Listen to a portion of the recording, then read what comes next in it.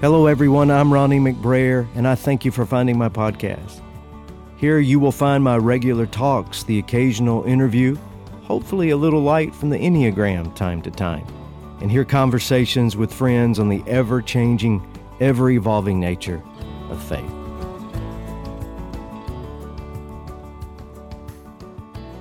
If you are burned out on religion, to quote Eugene Peterson's marvelous paraphrase, but your faith is still important to you, or if you consider yourself a spiritual exile with no real place of belief to call home, then I have you especially in mind, and I hope you'll stick around.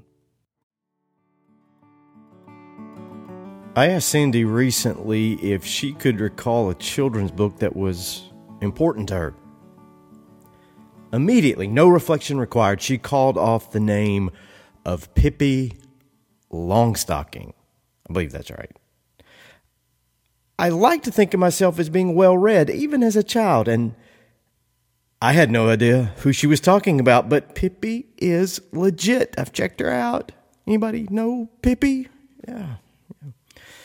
She's a Swedish girl with freckles, red hair, the creation of Astrid Lindgren, who originally composed Pippi's stories as bedtime tales for her children. Who knew? I didn't. And another book that she referred to, Corduroy, about this little bear on the department. Y'all know that one too. Well, that was the second title that Cindy recalled immediately, and I didn't know either of those, but Cindy did grow up in the city, so maybe these books never got out up into the hills of North Georgia. They got stuck in the suburbs, I guess. In my own thinking, books about dogs made an impact on me. Clifford, the big red dog, to be exact. I'd save my pennies and coupons for every book fair to buy the next edition of his romping adventures, and there was anything with Snoopy in it. Snoopy and the Red Baron, I loved. Snoopy and his Sopwith Camel. Here Comes Snoopy, some of Charles Schulz's earliest work. And then there was a Charlie Brown and Peanuts book converted to a movie starring that mischievous beagle, Snoopy Come Home. It was a box office dud in 1972, but it was televised November 5th, 1976, on a Friday night on CBS. 81 minutes of heart-wrenching misery that brought my 6-year-old self to inconsolable tears. Snoopy made it home eventually, but only after I nearly died of sorrow. And then there was another dog book, Harry the Dirty Dog. Anybody? Nobody knows that one. Well, Harry was this fun-loving mutt who lives with a caring family, mom, dad, 2 kids, but he hates taking a bath. And upon hearing the bathwater running in the tub, one day he buries his scrub brush in the backyard and runs away. And he has a time. He's playing in the streets. He's playing in a train yard, tumbling down a coal chute. Harry, who was once white with black spots, comes home black with white spots. And his family doesn't recognize him. He does tricks, and he howls, and he dances, but he can't seem to break through the facade, this Leave It to Beaver facade that they had. And not until he digs up the scrub brush and voluntarily leaps into the bathtub is he recognized as the dirt washes away and his true self shines bright and clean. I cried when I read that book too. I cried a lot as a kid, back before life burned blisters on my soul and calluses around my tear ducts. And invariably what always got me was the feeling of being lost, of being unrecognized, unknown, unwanted, to not have a place, to not be able to go home. So maybe it wasn't the suburbs and the city that made City remember a frolicking Pippi Longstocking and me, a dirty, unidentifiable dog. Maybe it was just safety on her part and a lack of that feeling on mine. And it has stuck with me my entire life. Over the course of the last 2 decades, not only have Cindy and I raised our own boys, but more than a half dozen other boys have lived with us for seasons of their lives. A couple have lived with us for more than a year at a time. We have one such young man with us now. He told me the other day he wanted to join the armed forces, and I called the recruiter for him. He's a good kid. Cindy said once, if we had the money, we should just open a boys' home. And I said, we are running a boys' home, but we wouldn't have it any other way. Cindy from a place, I think, of wholeness, and me from a sense of vacancy. We have wanted nothing more than for those who have come under our roof to be accepted, to be loved, to be helped along the way, to have a place of safety to call home. Pippi, Snoopy, Corduroy, Clifford, Harry, whoever. We've wanted them to know that we recognize them, that we love them. We want them to come home. And if this isn't your home, make it so until you figure out where home is. This guy in our scripture reading today, I doubt that we would have made an extra bed for him. Talk about a project. Talk about being lost, about being unwanted, being homeless. This demon-possessed man that Jesus meets on the shoreline of the Sea of Galilee, possessed with so many demons that he calls himself Legion. And we have no one to compare him to in our society today, because our society, as ruthless as it can be, won't tolerate such things. Jesus arrives in this Gentile village, foreign village by boat. Just imagine cruising maybe into Grayton Beach after a fishing trip. And who should meet you on the shore? A crazed, naked, sunburned man.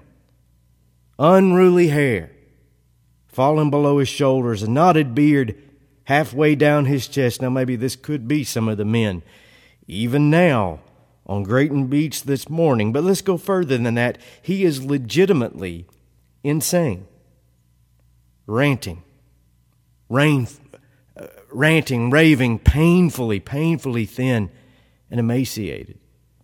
His wrists, his ankles are bleeding from breaking free from the handcuffs and the leg irons that the sheriff is constantly putting on him. He attacks the people around him. He thrashes about in the sand, uprooting families and beach umbrellas. He curses and kicks vehicles and throws the vendors' chairs into the Gulf of Mexico. He terrorizes the lifeguards and the tourists. He's impervious to warnings or stun guns or mace or pepper spray. He can pull up the boardwalk with his bare hands and chews on the boards like a dog with a bone. He has great, open, bleeding wounds from all of his destruction and from the places that he cuts his own body. And the only relief the community gets is at night when he retreats to Gulf Cemetery to sleep among the graves and the wildlife. I mean, this guy is bad, and he's bad for business. But no one can do a thing with him. In his context, there are no mental health professionals, no intervention teams, no tranquilizers, no therapists, no help of any kind. The text is quite clear that he is a demonic. He is possessed in the old school exorcist use of the term. Now, you don't have to believe this to believe in this story or to gain something from this story. You can mark it up to schizophrenia, a psychic break, some post-traumatic disorder. But William Barclay is absolutely correct on this count. We will never begin to understand this story, Barclay says, unless we realize that whatever we might think about demons, they were intensely real to these people and to the man whose mind was deranged. We have to enter into their understanding if we will understand. And where today psychotherapy or medications or hospitalization or cognitive intervention of some kind might have helped diagnose and treat him, we can't hold those living in the late Iron Age of the first century to have anything even remotely close to our standard of understanding. They believed this was a demon-possessed man. And the man believed this about himself. So much so that when Jesus asked the man his name, again, how did he respond? Legion, a Roman legion, the largest unit in the Roman army of the day, was equivalent to what we might call a It was equivalent to what we might call a brigade today in the U.S. Army. 3,000 to 6,000 foot soldiers and their commanders. This man is tormented, afflicted, frenzied by literally thousands of voices and conflicts calling out from within him. He's not intentionally setting out to hurt anyone or himself. He simply cannot stop himself. He has no internal control over his rampaging thoughts and his external behaviors. This is a good place to speak about mental health, maybe. It's not my specialty, but it is within the scope of my observation and my work. And hopefully this is already known and reinforcing for those of you who might love someone with mental illness. First and foremost, what they need is exactly what Jesus gave this man: loving confrontation, intervening compassion. Did you hear the text? Jesus met this man on the beach unafraid. He wasn't put off and spoke to him as the adult that he was. He wasn't pandering. He wasn't dismissive. He didn't roll his eyes and say, well, I guess Harry's off his meds today. No, he confronts him, to be sure. But it is with dignity and it is with a view to bring him peace. Because for all the trouble he was causing everyone else, the man was hurting himself the most. I remember once the most liberating thing that a therapist ever told me. It was told to me it wasn't about me. It was about someone that I love. And I had brought my loved one to this professional because he really needed some help, and I showed up all clear-minded and pious because I could see the problems. And I had my whole list of shoulds, needs, and ought-tos. You know what those are. He should do this. He needs to do that. He ought to do such and such. And this therapist, he listened patiently, oh so patiently, to my complaints. And he said simply about this one I love, if he could do better, he would. That's not an excuse. That's the reality as it actually unfolds in life and practice. If he could do better, he would. If she could do better, she would. Maybe think about this in terms of addiction, for example.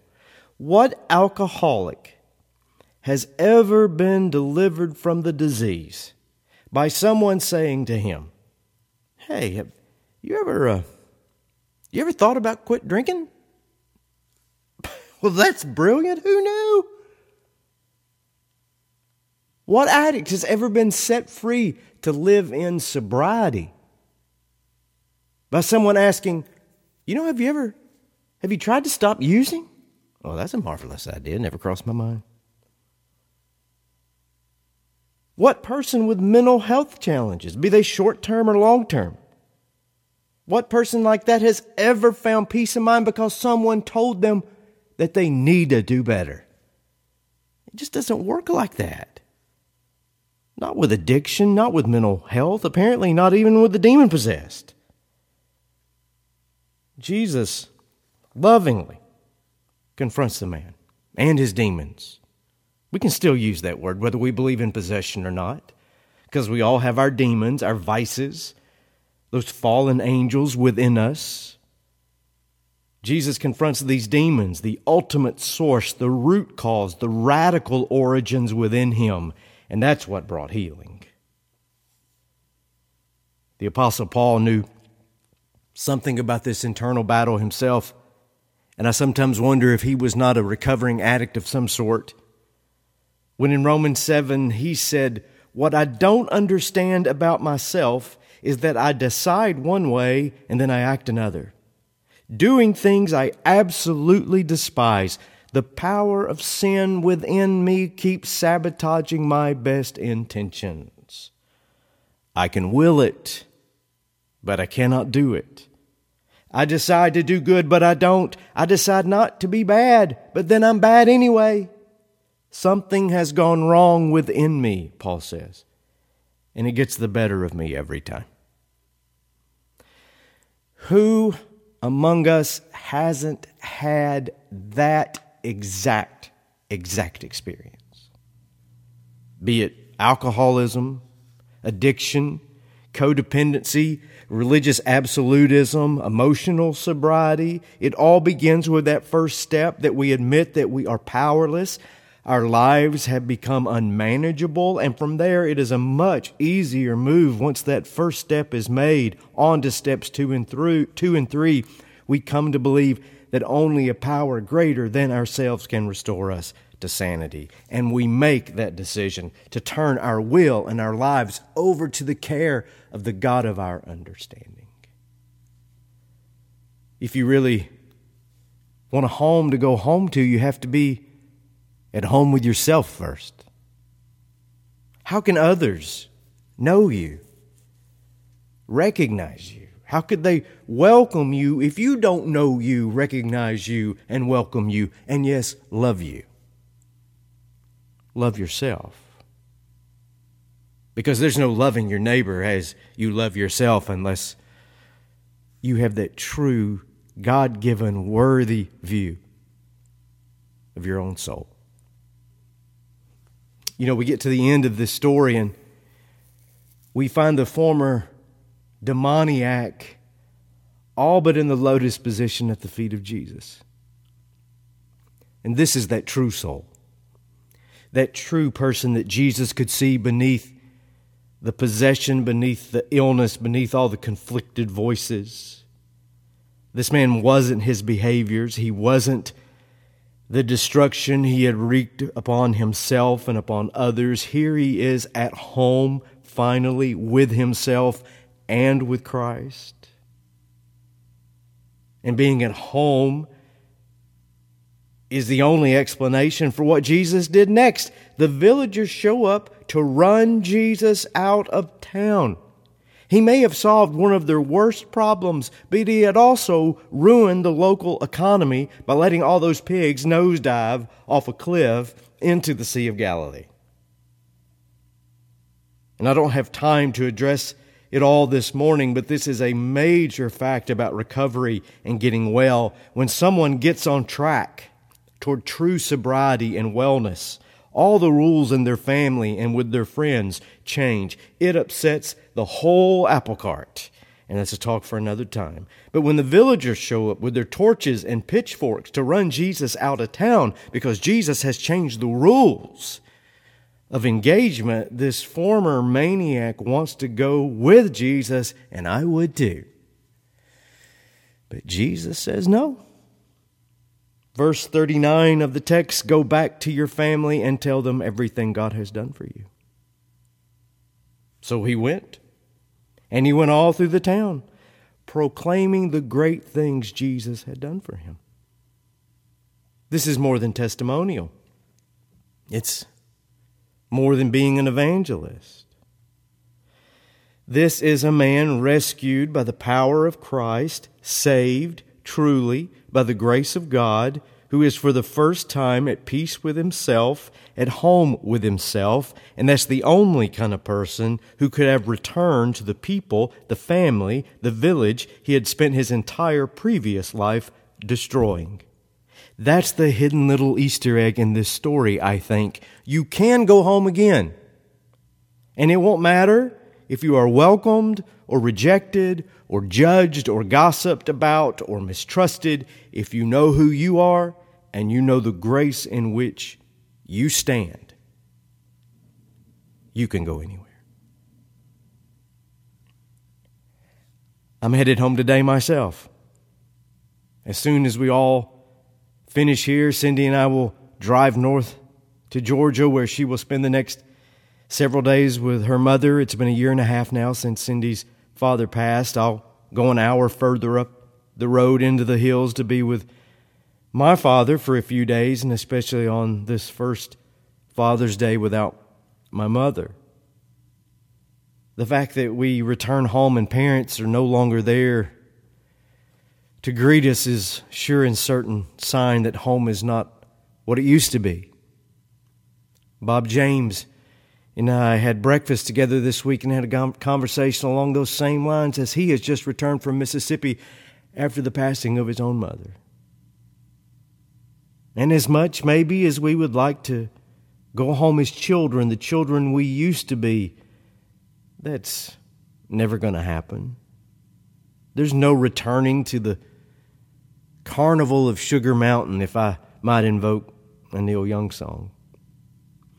But to go home doesn't necessarily mean we have to go back. It doesn't mean we regress. It doesn't mean to take on the persona or place we had as children. It doesn't mean arriving anywhere. It means moving in the direction of peace, moving toward our own healing, finding and living in the wholeness that we have been looking for our entire lives. So it doesn't matter if your home is your castle, if the lights are on but nobody's home, if you feel you ain't got no home in this world anymore, if you spend all your time keeping the home fires burning, or if you are the one who must bring home the bacon. If you feel like your life hasn't amounted to much to write home about, even if you know you can't go home again, then let me still drive this point home. You can make yourself at home within yourself. When you have experienced the healing, transforming love of Christ, for home is where the heart is, then no matter where you are or where you are going, that place will always be home, sweet home. You have been listening to the podcast home of yours truly, Ronnie McBrayer. Follow me if you like on Facebook or Twitter, whatever your socialization preference is. At Ronnie McBrayer will get you there in either case. You can always visit my website at www.ronniemcbrayer.org.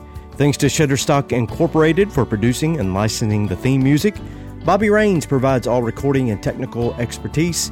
Tim Riles created this podcast logo, and Lynn Sunshine on my shoulder crow is credited with any and all photography. This is Ronnie McBrayer, and I thank you for listening.